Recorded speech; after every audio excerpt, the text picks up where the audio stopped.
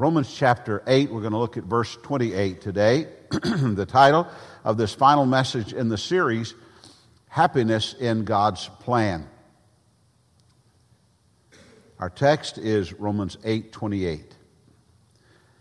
On any other day, right after lunch, Amanda would have been sitting with Cassie in the school library where most of the killings took place in Columbine, Colorado on April the 20th, 1999. Amanda had been waiting to meet some friends in the cafeteria, but they never showed up, which was strange, she said. A girl Amanda knew from work asked if she wanted to go out for lunch. She really wasn't even a friend, Amanda says. I thought I shouldn't go because I'm supposed to meet friends, but instead I said, sure, why not? And then I thought, I've got to be back in time to meet Cassie to study in the library. But I didn't say anything. We went to Taco Bell. I spilled taco sauce on my white t-shirt, says Amanda. I thought, no big deal. I'll just wear my coat and no one will see the stain. But what I said was, could we stop at my house so I can get a clean shirt? By the time they got back to school, two high school seniors, Dylan Klebold and Eric Harris, had entered the building, shooting innocent people, including Amanda's friend, Cassie Bernal, who was killed. Students were running from the building. People were shouting and screaming. Something was obviously wrong, says Amanda, but I didn't know what. When it was all over, the two had killed 12 students and one teacher, injuring 21 more before taking their own lives.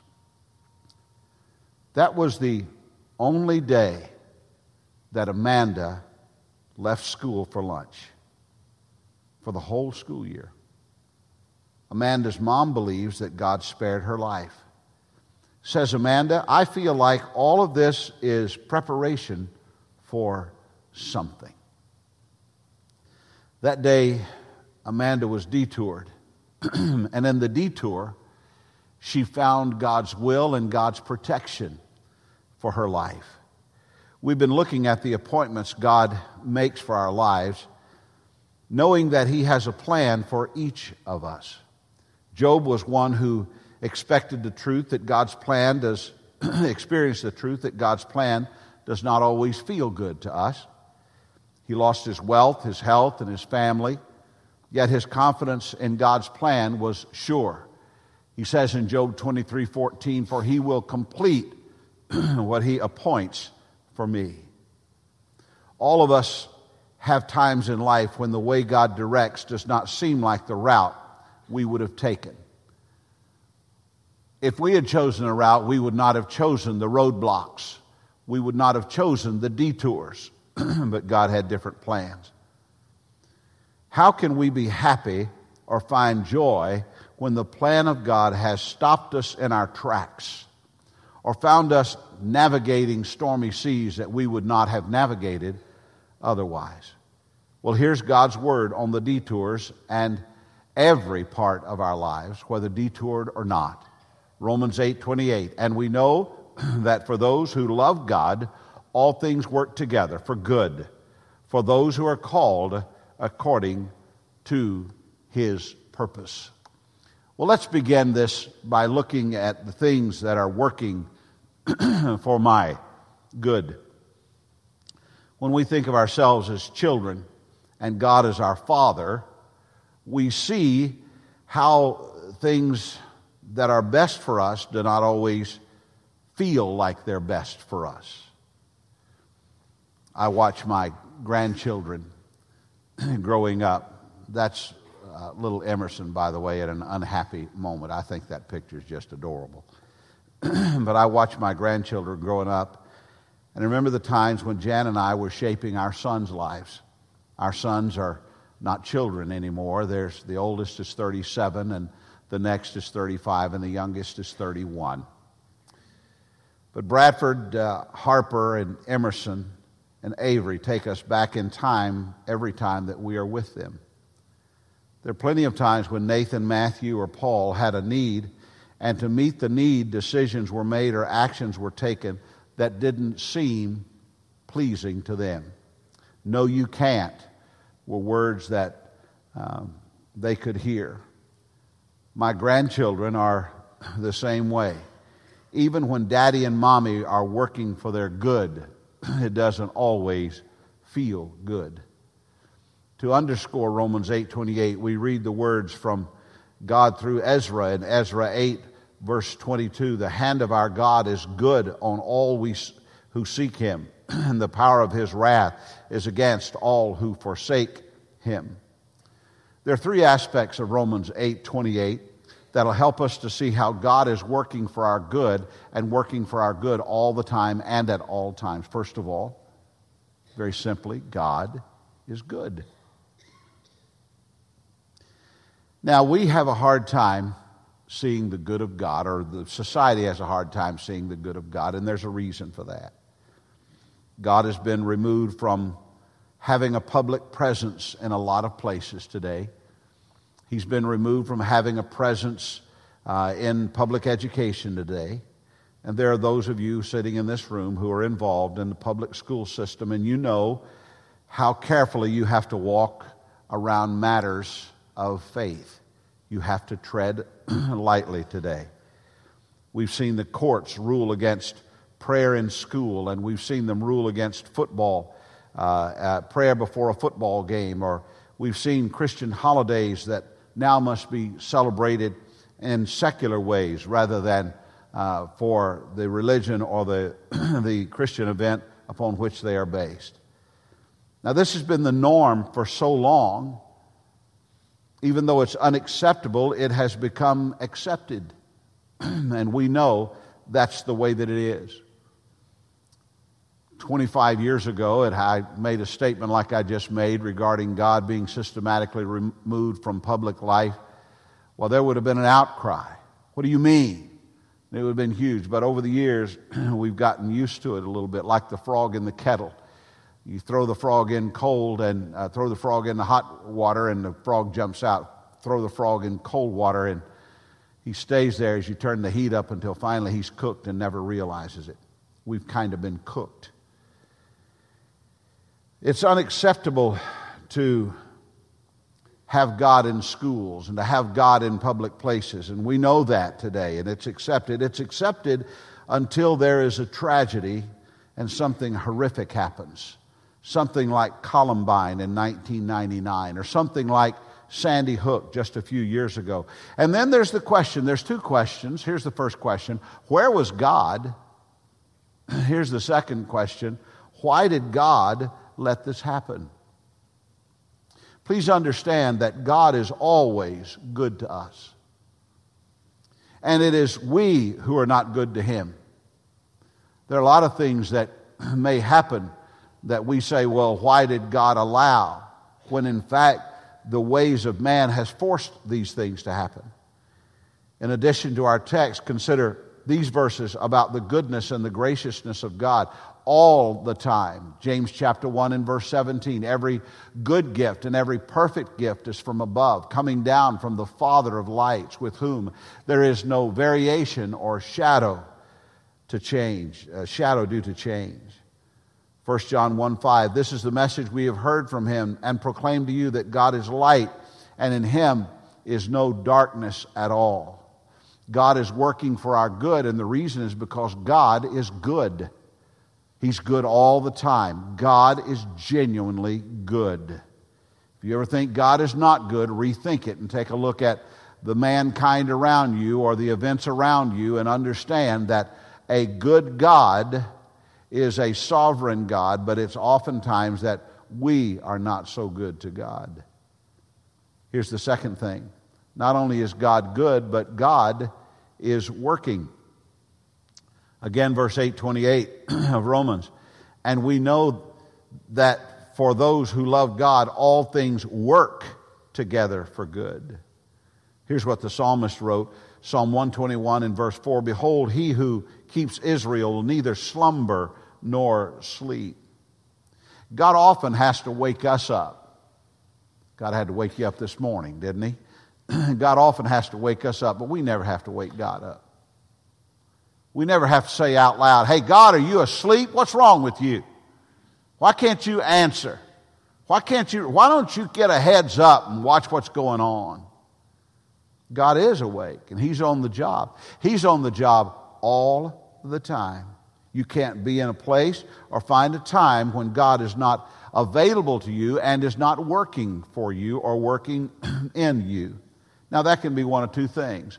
That can be very comforting, or that can be very disturbing, depending on how we live our lives. But you can be assured that God is working for your good, because God is good and He is working. Here's one more thing that we learn from this text, and that is that God is calling. God is working for my good because God is good and God is working, and God is calling. He's always calling. Again, to our text, and we know that for those who love God, all things work together for good, for those who are called according to His purpose. Now, there are callings of God. First of all, there's a calling of salvation. And with the call of salvation, there is a calling of life. In this series, you've heard us say that you are born with a purpose and you're born again to find that purpose. Everybody has a purpose in life. Everybody has a calling of life. And we have the privilege and the duty of working with God in His calling on our lives and not working against Him. We have a privilege and we have a duty to not only find and know God's calling on our lives, but to do God's calling on our lives. Ephesians 4:1. I, therefore, a prisoner for the Lord, urge you to walk in a manner worthy of the calling to which you have been called. 2 Timothy chapter 1 and verse 9. Who saved us and called us to a holy calling, not because of our works, but because of His own purpose and grace, which He gave us in Christ Jesus before ages began. Now, this series, little short series, has been about life and the life that God appoints for us. To find God's appointments for our lives and to do the thing that God has for us in life, and to have confidence in and joy in it. Not to be tentative about it and not to be sad about it, but have confidence and joy in it. God's plan and purpose for your life and mine is to work out things for good and for His glory all the time. You say, well, I don't see how this thing that happened in my life can work out for good or glory. Well, you know what? Neither can Emerson see that telling her no is good for her. Neither could our children, when they had to be disciplined, neither could they see that it was good for them. And we are all in a childlike state before God. His ways are not our ways, and His thoughts are not our thoughts. We're different from God. And God is always working for our good, whether we know it or not. And His understanding is perfect, and our understanding is deeply flawed. I don't see how some of the things have happened the way that they've happened. I don't understand it. But I will tell you this, I do know that God is good and He's working for my good all the time. So you know what I should do? I should obey God with a grateful heart. I should be grateful for how God is working in my life. 1 Thessalonians 5:18. Give thanks in all circumstances, for this is the will of God in Christ Jesus for you. This is a wonderful passage. I don't know if you've ever taken a life's verse, a verse that you say, okay, this is going to be my motto. This is what I'm going to live by. This is my mantra. This is it. Mine is Philippians 1:6. I shared that with you, I guess, last Sunday. minus Philippians 1:6. 1 Thessalonians 5:18 is a wonderful life verse. Everybody ought to think about having a life verse, just a go-to verse, a verse that you live by, a verse that says, okay, this is what drives me. This is not that the whole Word of God doesn't drive you, but this is the slice from the Word of God that really gets my attention and really causes me to respond in the way that I should. There's not a lot of interpretation to it. It just is what it is. Give thanks in all circumstances, for this is the will of God in Christ Jesus concerning you. Here's what it's telling us. We have to live with grateful hearts, whether the doors are opened or closed. We still have to live with grateful hearts. You have heard it said, probably, that we follow God's will for our lives by walking through open doors and not forcing the doors that are closed. Remember the story that I told you at the beginning of the sermon about Amanda Meyer, who wanted to have lunch with different friends than she had lunch with? She certainly didn't want to spill taco sauce on her shirt, but in the spilling of taco sauce on her shirt and having gone to lunch with a friend different than she intended, something completely different happened in her life. So the door she planned to be open ended up being closed, but it was God's will for her life, and it was best for her life. And that is vital to our understanding. We should be grateful for the open doors, and we should be grateful for the closed doors. None of us like doors closed in our face. None of us want to see a dream come to an end or a vision cast down. All of us want open doors all the time, but if you live by open doors all the time, you'd live a life of confusion, because all doors can't be open. But if all doors were open, how could you know you were following God's plan for your life? When we find the door locked and no way to get it open, that's time to thank God for the closed door. God, I guess you didn't intend for this door to open for me, so that's fine. There's something for us in the door that's open, but there's something that's for us in the door that's closed. And we have to become and live with a grateful heart for doors that are closed. I don't have to tell you to be grateful for doors that are open, but I do have to remind you to be grateful for doors that are closed. So we should live with a grateful heart, knowing that God is good. We live with a grateful heart when doors are open or when doors are closed. And also, we live with a grateful heart during times of opportunity and during times of obstacle. We live with a grateful heart. Recently, I was talking with someone in the ministry here about a challenge that had presented itself. Pretty good sized challenge. And I shared with this person, I said, look, let me help you to understand something. Every obstacle has an opportunity. That'd be a good way to live life. For every obstacle, it doesn't matter what the obstacle is, for every obstacle, there is an opportunity. And all of us have obstacles in our lives. All of us have obstacles in our personal lives. We have obstacles in our family.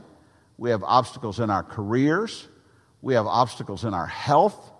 All of us have obstacles in our lives. But those obstacles are not there to just stop us. They're there to give God the opportunity to show us the opportunity that is before us. Just because there is an obstacle, unless you know the door is closed, just because there's an obstacle doesn't mean that there's not an opportunity there. Probably nobody here is going to know this name, but at the end of it, it'll make sense to you. There's the name of someone who lived many, many years ago. His name was Otto Rohwedder, Rohwedder. In the early 1900s, Otto set out to solve a problem. The problem was that slicing bread was very burdensome. It was very time-consuming. And sometimes it was dangerous. And so Otto wanted to solve the problem of how to slice bread. So in 1916, he built his first prototype of a bread slicing machine, and it was a colossal failure. He went back to the drawing board and sketched hundreds of blueprints. Then a fire burned his work, and everything was lost in his study of how to slice bread safely and more efficiently.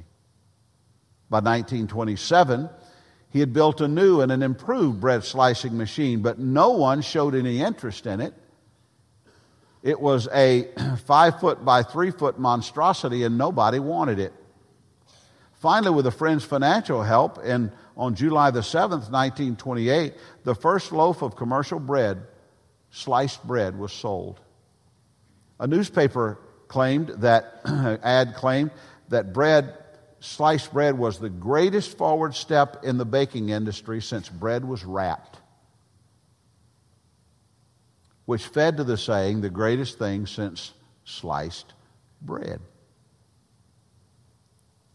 Sales of the sliced bread took off. In the late 1930s, a New York company used Rohwedder's machine to build an entire business around sliced bread. They called their product Wonder Bread. Now, here was a man who had obstacles that continued to look for the opportunity. And he continued to see the opportunity. To have happiness in God's plan for our lives, we have to believe that He's working for our good, and we have to be grateful for open doors and closed doors, and we have to look at both obstacles and opportunities as being from God.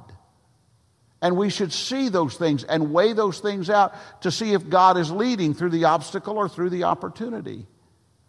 So with a grateful heart, we look at doors that are open or closed, and we look at obstacles and opportunities, and we look at the things before us, whether they're pleasant or unpleasant, with a grateful heart.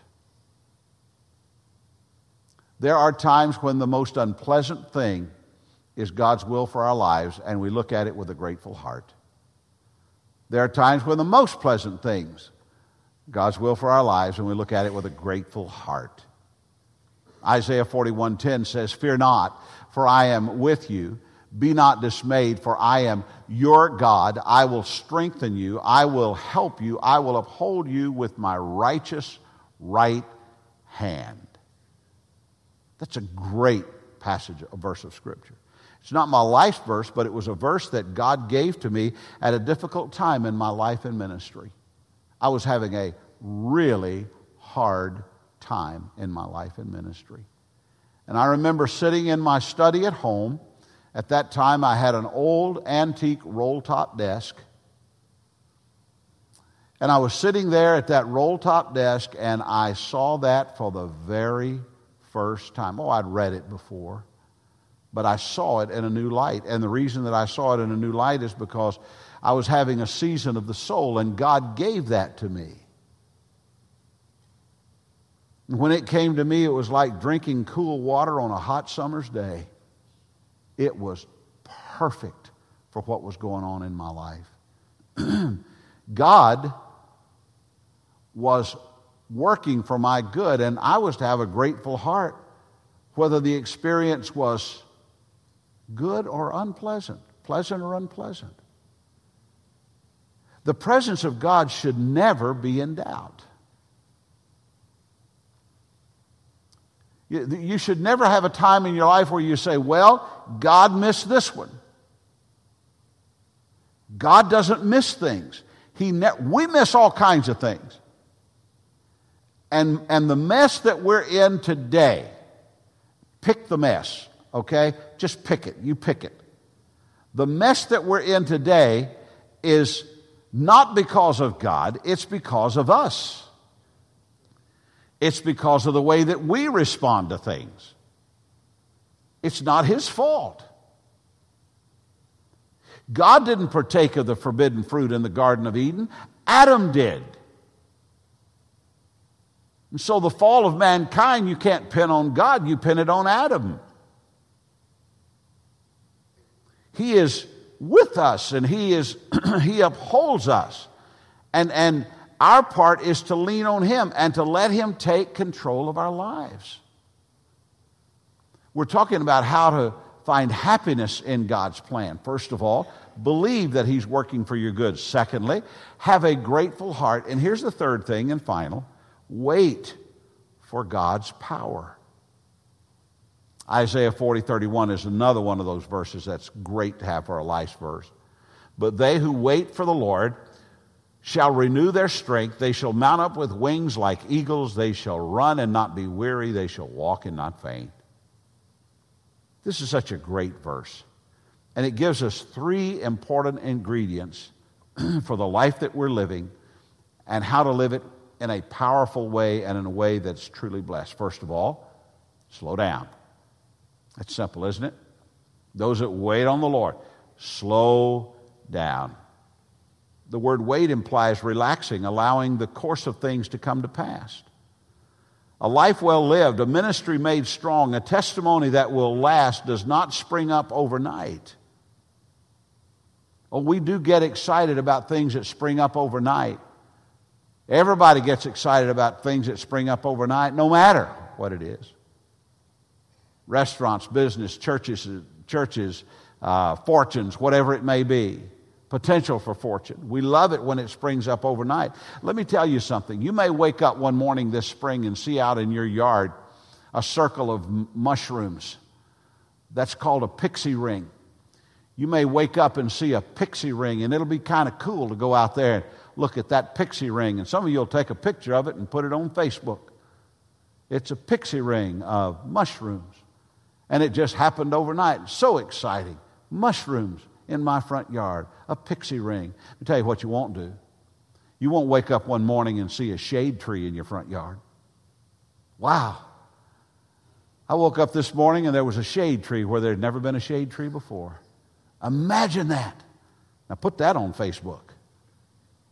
That's something to brag about. There's a difference between the two.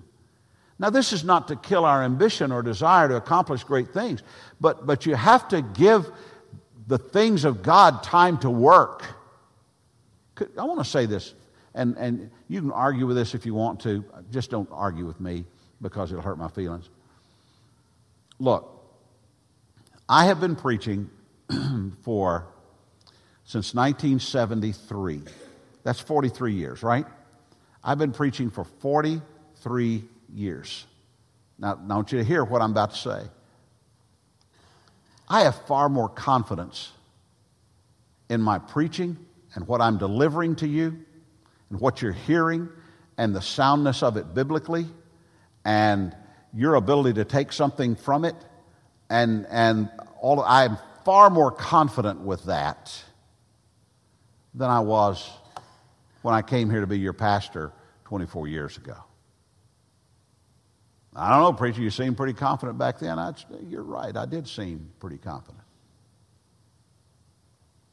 But I have greater confidence today, and the reason that I have greater confidence today is because God's been growing me longer.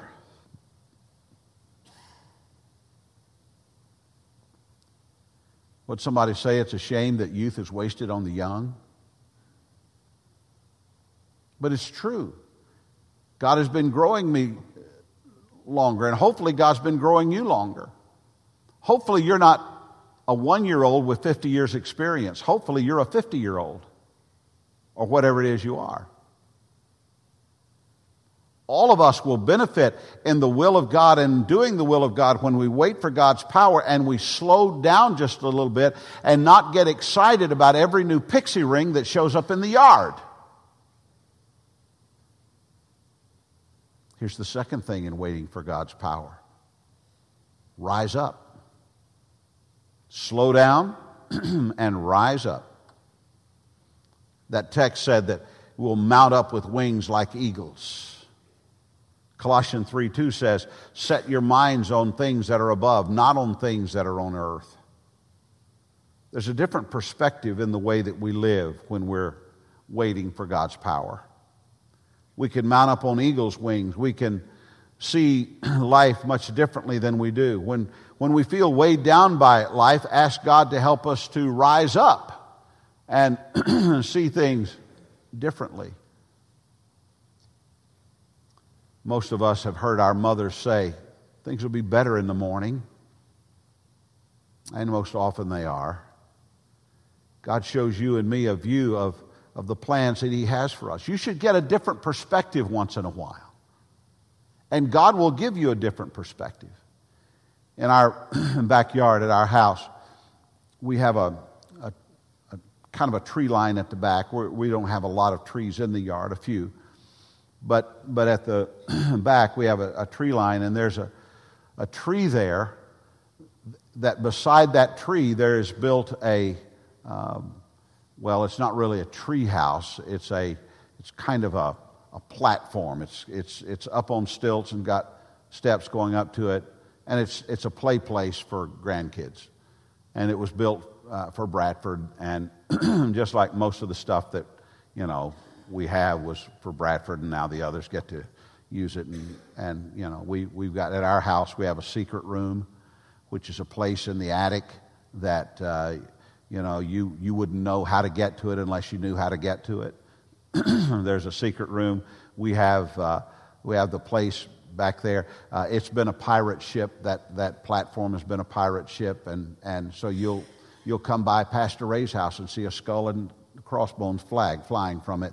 My wife bought that, by the way, but she did, and she's the one that puts it up. And she's a little bit. I can't. She's got a little pirate in her, but anyway, there's that. Then I just discovered there's a new place. I didn't know that they had discovered this. It's called Bradford's Secret Laboratory. I didn't know that he had, and Harper calls it Bubba's Secret Lab. And Bubba's Secret Laboratory is under our house. I didn't realize that he'd ever been under there.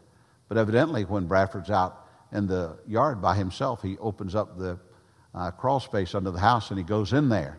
And you say, isn't he afraid of snakes? Not one bit. Not even a little bit. There's not even a little bit. But I said all that to say this. that little platform that's the pirate ship sometimes. I rarely go up there.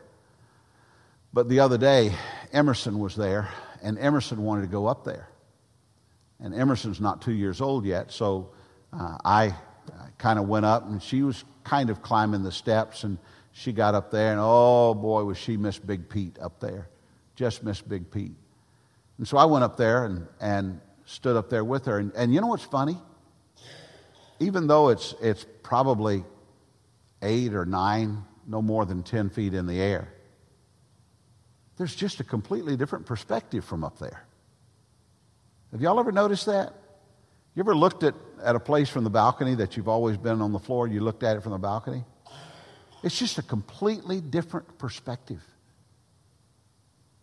Now, I'm not saying that, that's neither good nor bad, but you see things a lot differently from up there. Well, that's what we're to do. We're to see things from a different perspective than we're seeing them. Our tendency is just to see things around us all the time around us, rather than saying, God, I need some wisdom. I need a different perspective. You say, well, can you do that? Well, here's what James 1:5 says. If any of you lacks wisdom, let him ask God, who gives generously to all without reproach, and it will be given him. We're talking about how to find happiness in God's plan for our lives. Well, we have to remember that God is good all of the time. And in addition to that, we have to have a grateful heart. And we have to wait for God's power. And waiting for God's power means to slow down and to rise up. And here's a third thing, keep going. Again, that verse says, but they who wait for the Lord shall renew their strength. They shall mount up with wings like eagles. They shall run, look at here, run and not be weary. They shall walk and not faint. There'll be a time in your life and in mine where you just pick up one foot and place it in front of the other. That's what you do. You just pick up a foot and place it in front of the other. And a foot and place it in front of the other. I stopped by a Sunday school class this morning, and some fine people in the Sunday school class. And I said, all you folks doing all right? And one of the people in the class, it was ladies and some ladies that are older than me. And one of the ladies said, very graciously, she said, well, what should we do at this stage of life? And I said, one step at a time. One step at a time. There's going to be a time in your life when the only thing that keeps you going is taking one foot and putting it in front of another, and another foot and putting it in front of another. There will be a time when that's the only thing that keeps you going. You say, will that be for the rest of my time once I get to that place? Oh, no. That comes and goes. Sometimes you'll be highly motivated, highly excited, highly blessed, but there'll be times when you just take one step and put it in front of the other. You know, that's how marriages are made, long-term marriages. Pastor Ray, you think you ought to date that's the key is that couples keep dating? Well, that's fine. You think it's romance? Well, that's fine. All that's fine. Let me tell you what really gets you through a marriage: putting one step in front of the other, and one step in front of the other, and saying, "This is who God called me to be married to. This is the walk that I'll take," and it's one step in front of the other, and you just keep on going. Same way in serving God. Same way in everything. One step in front of another. Let me finish with this illustration. On April the 21st, 2006, 47-year-old Julio Franco, I'm sure it's pronounced Franco, but Julio Franco became the oldest player in the Major League Baseball history to hit a home run. That's amazing, 47. Mike, do you know the name Julio Franco? The oldest player to hit a home run at age 47. Just a week later, on April the 27th, he became the oldest player to steal a base in 97 years. Pretty amazing. Franco's longevity was met by suspicion from players and outsiders who doubted that he stayed in top shape through just natural training alone. In 2004, retired outfielder Andy Van Slyke accused Franco of using steroids. Franco's response is a good way to end this series. He said, "Tell Andy Van Slyke that he's right.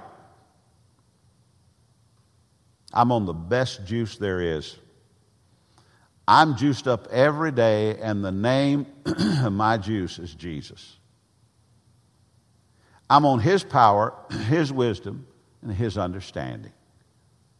Andy Van Slyke is right, but the thing he didn't mention was the kind of steroids I'm on.